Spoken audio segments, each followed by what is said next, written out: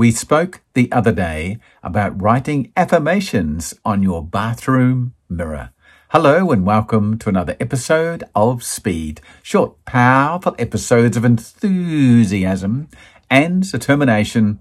It's actually a really good idea. Why is that, Keith?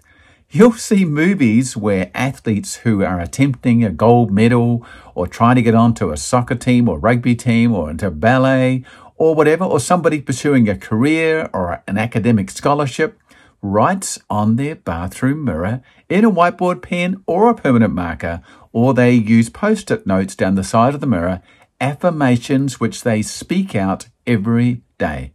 Now, why is that important? Because you have to walk into the bathroom at some point, or you can put them on the wardrobe mirror in your bedroom. And again, you have to look in it at some point before you go out. That's typically the case. So it's a location that you're kind of forced to go to.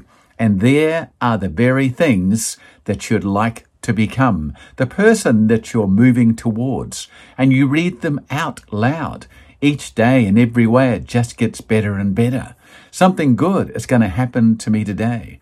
This, whatever it is that you're pursuing in your life, whether it's financial, emotional, spiritual, mental, whatever it is, you put it in lists on your mirror and you read it out loud. It reminds you. Otherwise, it's easy not to do it. It's easy just to listen to the news on the radio on the way to work, or to look at the news on the television while you have your breakfast. It's so easy to get caught up in the negative. Take some time to find some positive about yourself, about your dreams and your goals, and read them out every day. Affirmations on the bathroom mirror. You'll be surprised what happens. You can do it. I believe in you. Have a fabulous day. Thanks again for watching. Bye-bye.